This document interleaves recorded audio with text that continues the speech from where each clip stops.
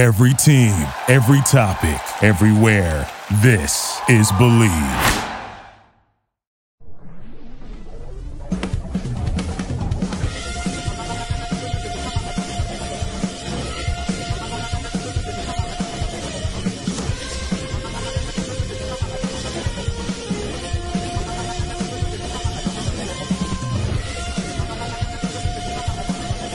It's time for the Bleed Lows Podcast with your hosts, Alonso and Juan, Alicia Del Valle, and the baby-faced gimmick in the sky, Roger. Bienvenidos, señores y señores, to another episode of the Bleed Lows Podcast. This episode of the Bleed Lows Podcast is brought to you by BetOnline. BetOnline is your number one source for all your betting needs. Get the latest odds, lines, and matchup reports for baseball, boxing, golf, and more.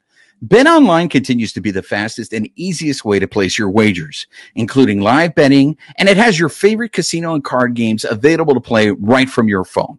So head to the website or use your mobile device to sign up today and get into the action. Remember to use the promo code BELIEVE, B-L-E-A-V, for your 50% welcome bonus on your first deposit. BetOnline, where the game starts. And making a return visit to the carne asada, we're so excited about this. I thought after the first time he'd be like, I'm not going to hang out with those bums anymore. But Ron Cey is making a return visit here, and we're going to be talking about his new book, Penguin Power. Ron, ¿cómo estás, amigo? Bienvenido. Bien, gracias, Juan. Thank you for having me on. I've launched my book. It was a 2-year process. I ran into a problem the first year, not only because of the pandemic in which we had to do 20 hours of Zoom, but my author at that point in time, my writer, ghostwriter, had a pre-existing condition of cancer.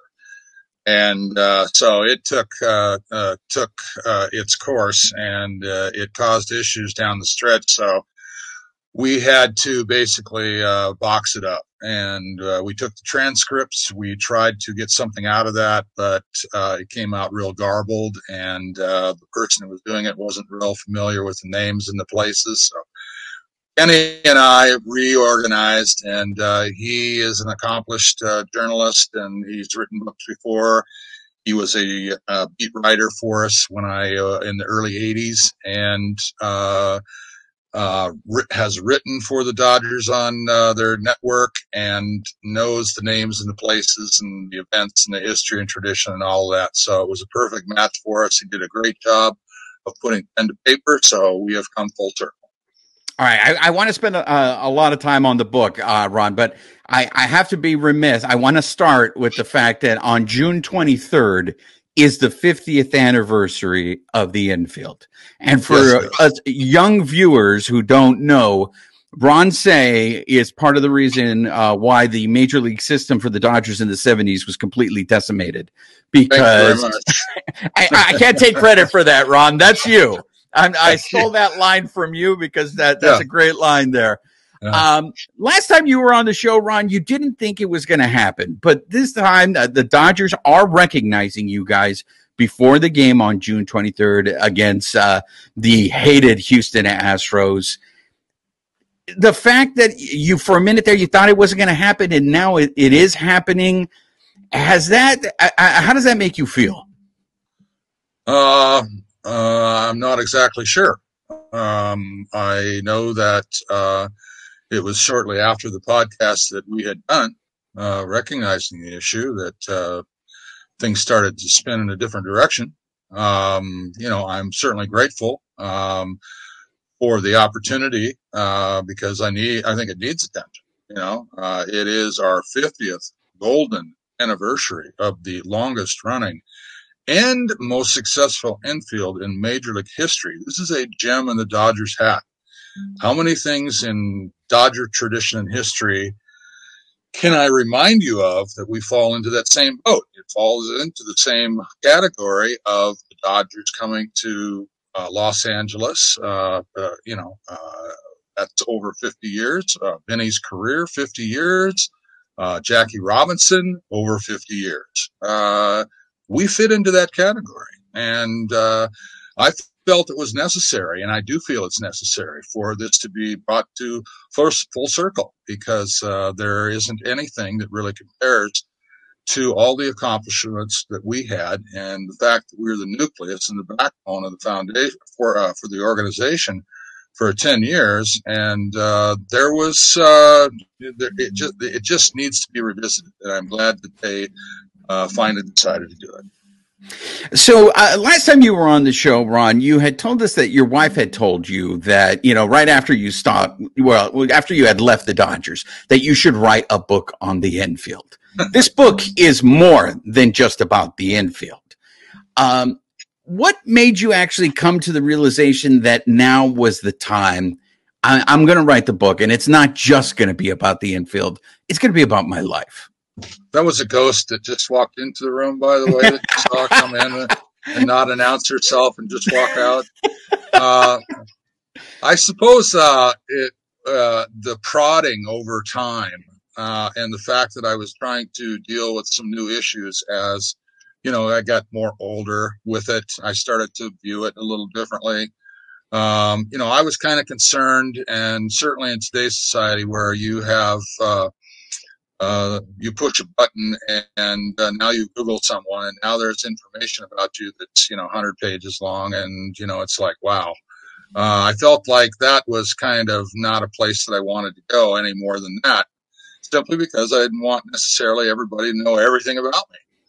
And of course that's not going to happen, but it changed my mind because I had some people who started to understand the accomplishments of what we had done together, and that I had a story to tell, and people like to be told stories, and they like to be told baseball stories, because essentially, a lot of guys in this world grow up playing baseball when they're a kid, and so they know what that feels like. It's an experience. Everybody probably had an experience with, if not baseball, some sporting event when they were young. And all the things that it teaches you away from your book learning. So there's a balance. It's, it's practical. It's things that you do when you're a kid that teaches you teamwork and discipline and organization before you even understand it. All of a sudden you're pushed into a group of kids who want to play on the same team, and you don't know any of them. And you've got to try to make that work. And you do.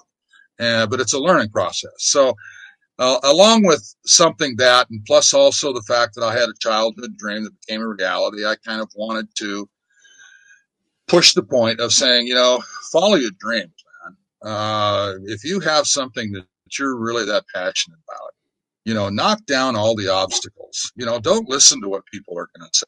So what if it's a bigger mountain to climb than some of these other things?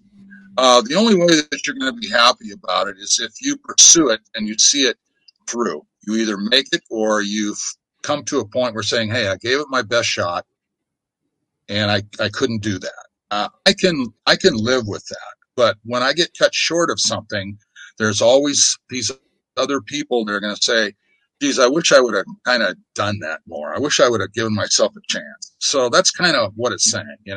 Follow it through. Make the effort to make that happen, and you might just, have your dream come true. So you had mentioned everything that you went through in the beginning of this book with losing the original ghostwriter that you were going to have. And then you end up working with Ken Gurnick. Was there ever a thought on your mind that I'll just do it myself? I don't need a ghostwriter. I mean, you're a Renaissance man, Ron. I mean, you host a podcast. I mean, you can do so many things. Well, true.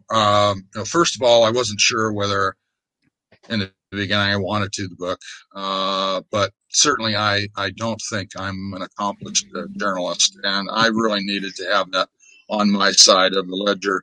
One of the classes that I had that I wasn't so good in was along this area, because I really never paid too much attention to it, and I didn't think it would be something practical that I'd be doing if I had this childhood dream about becoming a baseball player. Being an accomplished writer was not necessarily in the mix. But I did turn it over to a guy who did a tremendous job, and he's been working with me diligently about signing and things. And we're only a week old since this thing broke, so we're in the infantile stage when you talk about where we are in the moment. So it's been kind of exciting. There's been a lot of things floating around. I just went on a Lana Rizzo show this morning, MLB Network, High Heat, and so we're active. I appreciate what the Triumph Books people have been doing on their end, and so we've got signings coming up. We're trying to arrange. So yeah, it's pretty exciting. So when you're working with someone, I mean, what's that process like, Ron? Is Ken telling you, "Hey, Ron, are you sure you want to put this in the book? I mean, this Sure. might cause you some grief." Like, how much do you self-censor? Like, do you become aware, a little self-conscious of the things you're telling this person? Yeah. Look, I'm 75. I've been around the block a little bit with this. I understand there's a time to be, it's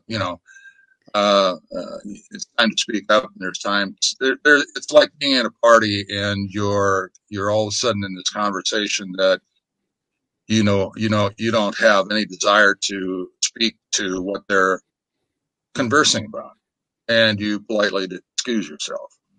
And so that's kind of how it works. But yeah, Kenny has input. He needs to, and he does understand the delicacy of it. We always deal with, is this going to offend somebody? We had that come up in the book, and we spoke about it, and we dealt with it. And so it's a process. It's a the fortunate part for me is that Kenny knew a lot of this stuff.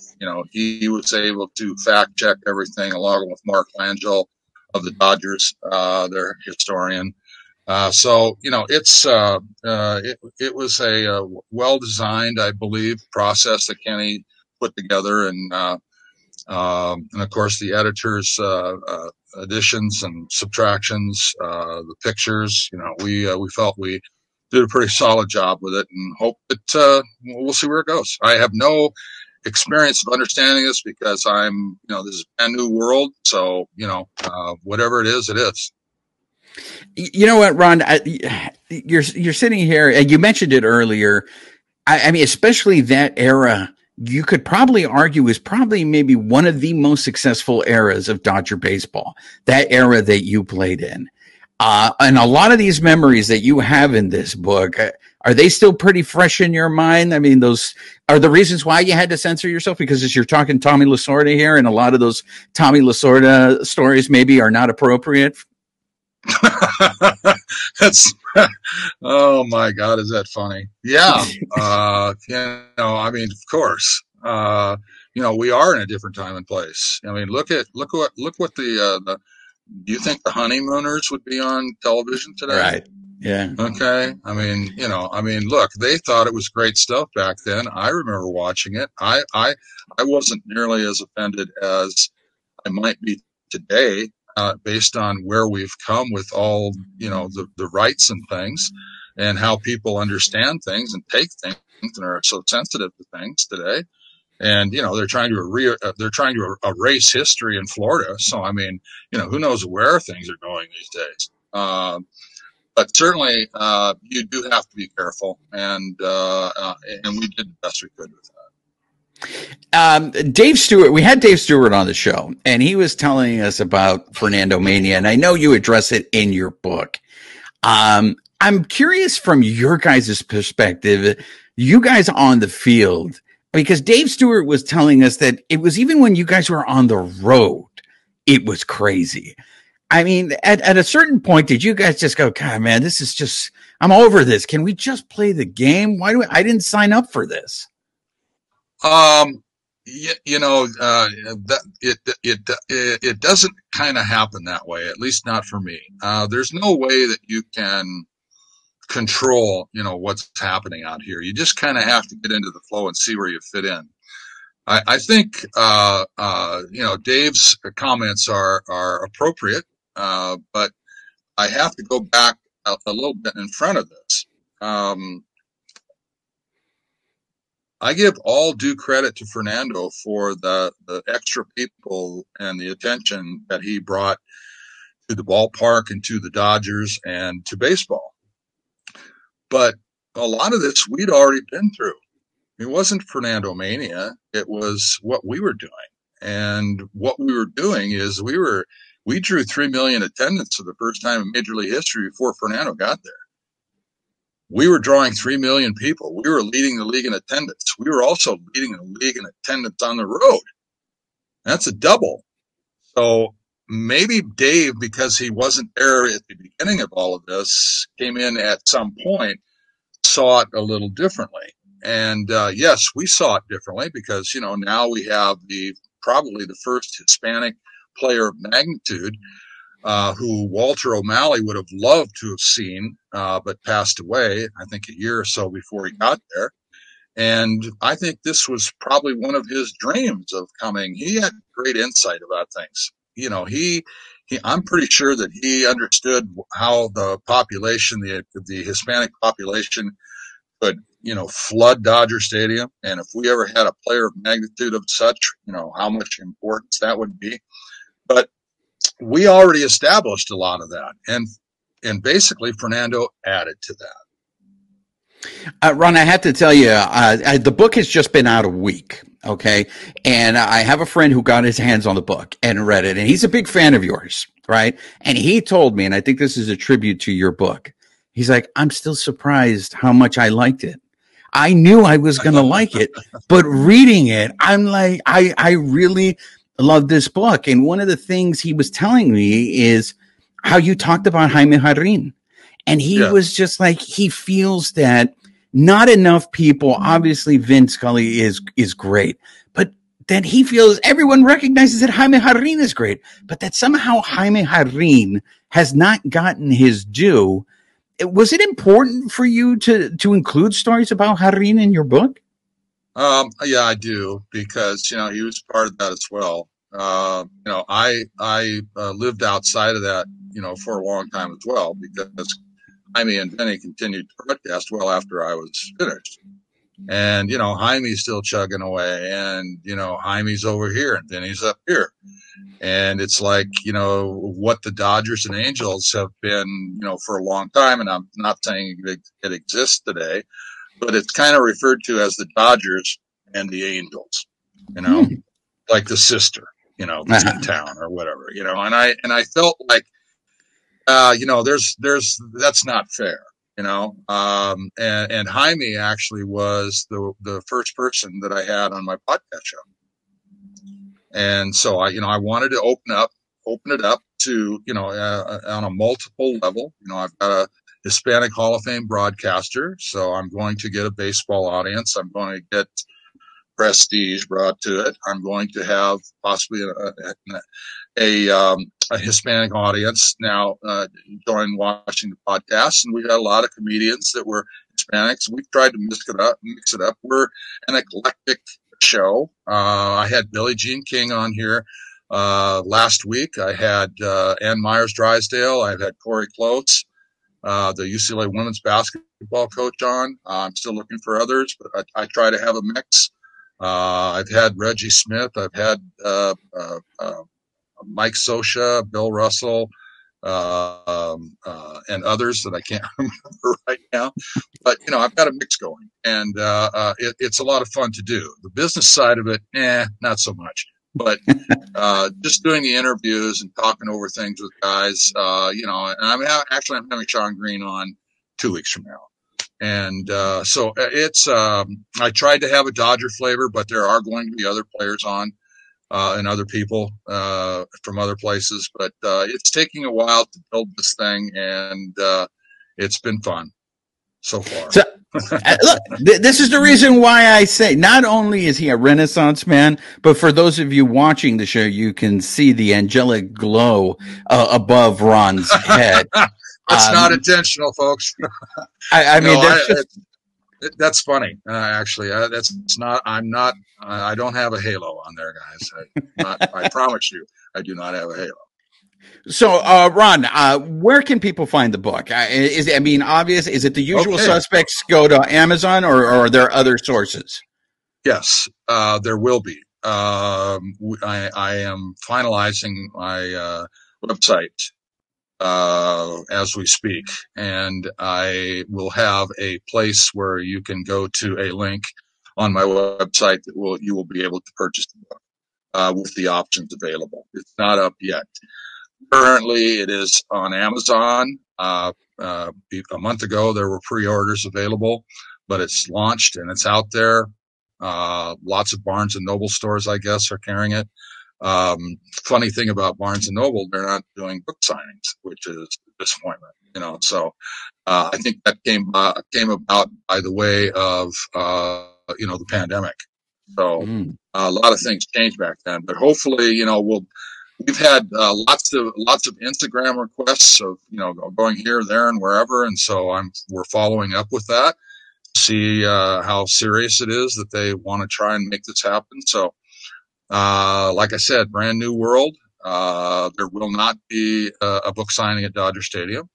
The editor, our publisher, reached out to the Dodgers here, I think before it was maybe within the last month, and we got turned down. Wow. The Dodgers have just not been too kind lately, have they? Well, listen, their policy said that they don't do book signings well, and they don't carry books in the stadium. So that was their official response, and so we'll have to live with it. Oh, wow. I'm sorry to hear that, Ron. Ron, I do want to thank you, though, before we end the show, because you told me about the Burrito King last time you were on the show. And I left Dodger Stadium a couple of weeks ago, and I went the opposite direction that I didn't go, and I saw the Burrito King. And I was just like, hey, Ron says the Burrito King. So the Burrito King is still there. So thank you for the recommendation. For our listeners, our viewers, the book is called Penguin Power. It's a must-have for all Dodger fans. It's a must-have for people who love baseball because, like Ron says, the Dodgers are a huge part of history in baseball. He had already given you the examples, but in particular, his era. Maybe you don't toot your horn enough, Ron, but I mean, when you look back at it, you guys were pretty successful for a decade. And maybe the Atlanta Braves are the only other team that maybe can say that. Yeah, but that's a mix. It's a mix, and certainly they did, and they had some, terrific players, Hall of Fame pitchers and everything there. They had a lot to offer, and they're pretty good right now too. I still think they're the team to beat in the National League, but the season will play out and it'll shape up as it does. But yes, we did. We the reason I'm so proud of it is that we had a lot on our plate.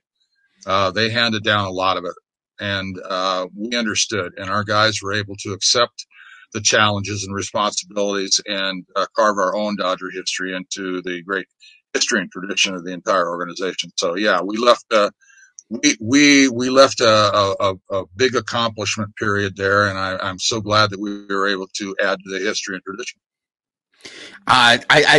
I'd be remiss if I didn't ask you this. I have to take advantage of your baseball expertise, Ron. The Dodgers bullpen is going through it right now, and fans are having a meltdown. Did you guys ever experience a stretch like this where, let's just say, the pitching was not up to par and you guys on the field are just like, really, guys? How many runs do we have to score for you guys?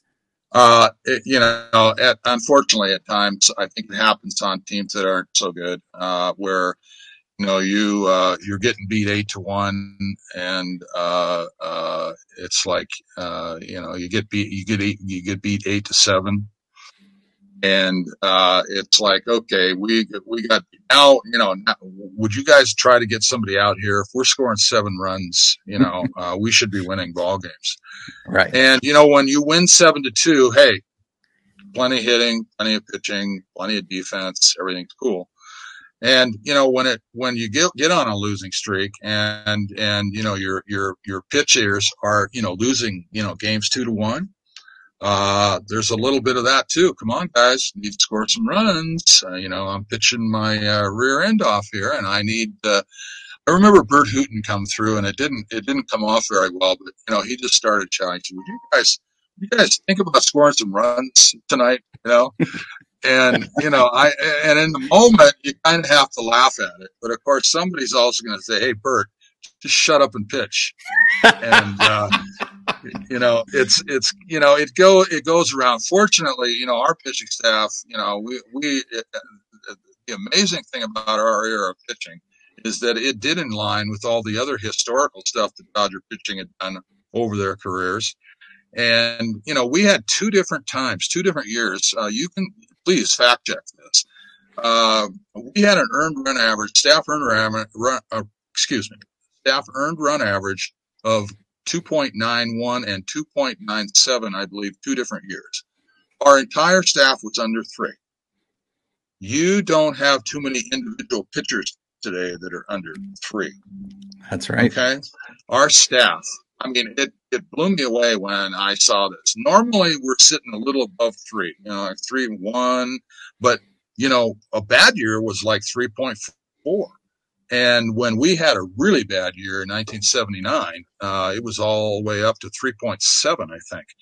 Where would 3.7 to be today and be so bad? I don't know, but all I can tell you is, our pitching, our history of pitching here, the coach pitching staff and the players that we had did an amazing job. To have an earned run average of under 3 2 different times in a 10-year period was fantastic. Ron, did you guys have slump busters back then? I've heard the stories of sacrificing chickens or whatever. Is that a myth, or slump busters real?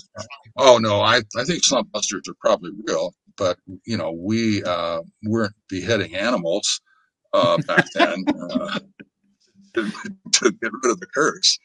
A lot when I stopped a hitting streak, I switched bats, the models. And sometimes if I, when I make an error or something, I might change my shoes for the next night. Just to, say, hey, let's get a clean slate on, get a new pair of shoes on. I'd alternate them anyway. But when you get in a hot streak too, you also, kind of like to say, hey, let's repeat that. So you start wearing that same shirt underneath or whatever it was. You don't mix it up as much. And there is a point about a Superman t-shirt in the book that I wrote about, which is it's an incredible story, and I won't get into it, so read the book. But the guys are superstitious, and I heard one of the guys that was one of the all-time worst guys for this was Jeff Hamilton, a kid that played third base for I remember the Dodgers in the late 80s. And apparently, everything in his locker was perfectly aligned. He knew when one shirt was out of place, one glove was out of place. And he walked to the plate every single night the same way, went up the steps, left, right, not right, left, right, and did all these things. And I'm saying, oh my God, if I had known that he was this superstitious about stuff, I could ruin his day in a heartbeat, And it was just amazing. I'm saying, my God, one little thing got out of place, and it might say, oh, I'm ruined for the night. So anyway, it was just something to play with. But I'm glad that I wasn't in that era. We had guys that had short memories. We had an everyday 8, and whatever happened last night, it's a new start. We know we've got a big old blue bullseye on our forehead every night, and for a lot of reasons. And one of those was the KO2 airplane. When everybody else was flying commercial back then, we were flying our own private plane. And believe me, that got a lot of attention. Well, there you have it, ladies and gentlemen. Ron Cey just gave you guys a masterclass on promoting a book, because he didn't give away any of the good stuff. So you got to go buy the book, which is Penguin Power. You can get it in Amazon. Where can they follow you on the social media, Ron? Oh, I'm on Instagram. That's it. I maybe the podcast will demand us to go to Twitter. but we haven't gotten there yet. Plus, we're working without a website right now, so that makes it difficult. And we're in dire need to get that up because it controls the centrics of everything that we're doing. Ron, I could talk to you forever, but I know you're a busy man. You got to sell books. Writing the book is just half the job. Now you got to go over there and sing for your suppers. So thank you for the time you've given us. And I really appreciate you guys' work. Thank you, Juan, for having me again. I'd love to do it again. You're welcome. So we're here with Bill Russell of the famous Infield on the 50th anniversary of the Infield. So Bill, first thing, thanks for joining us. We're the Bleed Lopes podcast, and once we heard about this celebration, we wanted to do our part and be a part of it because a lot of us grew up on you guys. So what's it like for you to come back for this 50th anniversary? Well, it's always nice to come back to, as you say, beautiful Dodger Stadium. And if you've been here, you know it's beautiful. It's the third oldest stadium in the major leagues, and it's just a beautiful place to come and bring your family. But it brings back so many memories. It all started here in the late 60s and went on to the late 80s. So it was just a good run that we all had. The four guys came together 50 years ago. So where has time gone? That's what you can say. So it's just good to see the Ron and Steve here. Davey's back east. He's doing good. But to reminisce and look at each other and say the same thing I just said. Where has the time gone? I mean, when you guys first got together, right, in '73, I mean, did you have any idea, like, that it was going to be that special, something that special? No, you don't at the time. There's no way that you could. You're just happy to be playing in the major leagues, and bottom line is you have to produce, and we produced and won so many games, played so many great games here at Dodger Stadium, from All-Star game to World Series games to playoff games, big games that we won in later innings of the game, and so it's just so many memories that you have.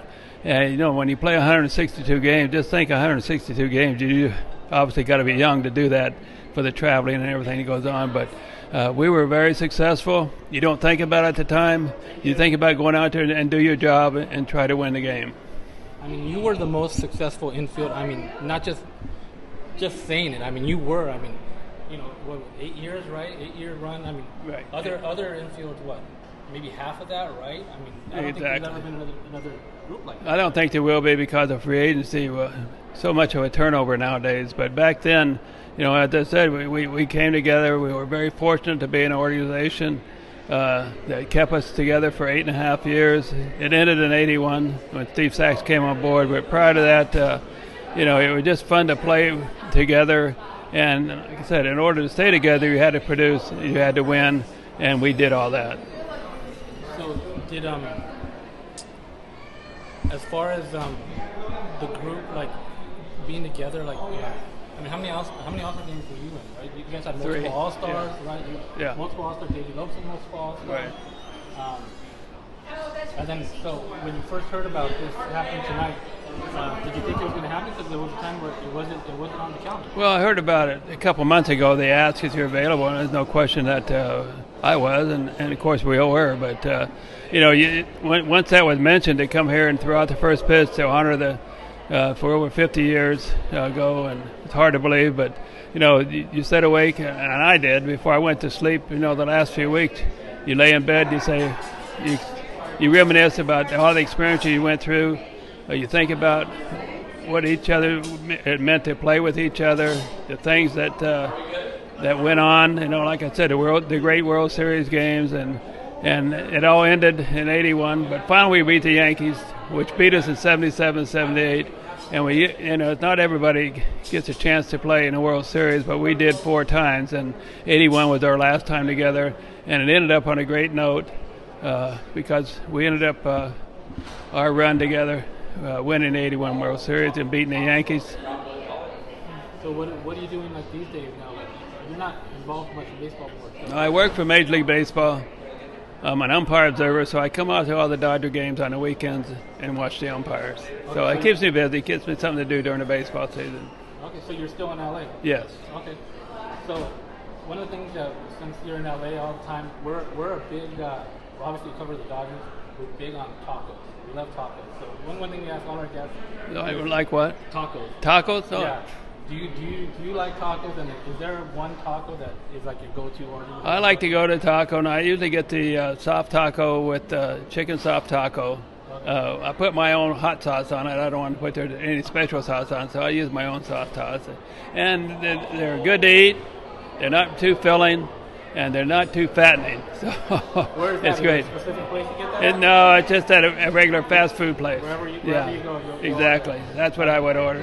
Last question for us. We're also big wrestling fans. Like WWE, I don't know if at any time in your life, if you ever a fan of like WWE, WWF wrestling? I don't know if I should say it, but no, I never was. I remember growing up in the 50s back in Pittsburgh, Kansas, and they would come on a black and white. They would come on Gorgeous George, names you don't think I heard of, but they're veteran players. And he would put on a show, and it was very entertaining, and that's what I got out of it, is just watching them. And of course, TV was just coming on back in there, so you'd watch anything that came on TV. But I just remember some of those names and how big these guys were. They're not as big back then as they are now, but there was something entertaining back there for all of us.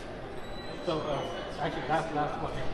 So you're seeing the Dodger team now with the turnover they had since last year, and the struggles they've gone through. I'm sure you guys went through struggles, but it's normal, right? I mean, how do they come out of that and get back into the playoffs? You got 30 teams. Everybody goes through that. It's just how long you're going to go through it. And it's still early in the season. They're right there. They're trying to get the right combination of players out there. But when one of your big players is hurt, it's tough to replace them. No question. You got to weather the storm. And you hope that your minor league players down there can come up and fill the void for a short length of time. But Dodgers are bringing up some pretty good arms up here that could stay. But again, everybody goes through it. 162 game schedule, so we'll see how it shakes out in the end. But it's going to be an interesting race because there's teams like Arizona who come on top. Nobody thought about that. Giants have moved back up, and Dodgers, and so there's a lot of teams in other divisions that are playing well too that weren't counted on. So it's just a season where you go through your ups and downs, and the GMs are going to put the best team out on the field, but you have to, like I said, hopefully you weather the storm until you get your big guys back in the lineup. Appreciate the time, Bill. This episode of the Bleed Lows podcast has been brought to you by Bet Online, where the game starts. Thank you for listening to Believe. You can show support to your host by subscribing to the show and giving us a 5-star rating on your preferred platform. Check us out at Believe.com and search for BLEAV on YouTube.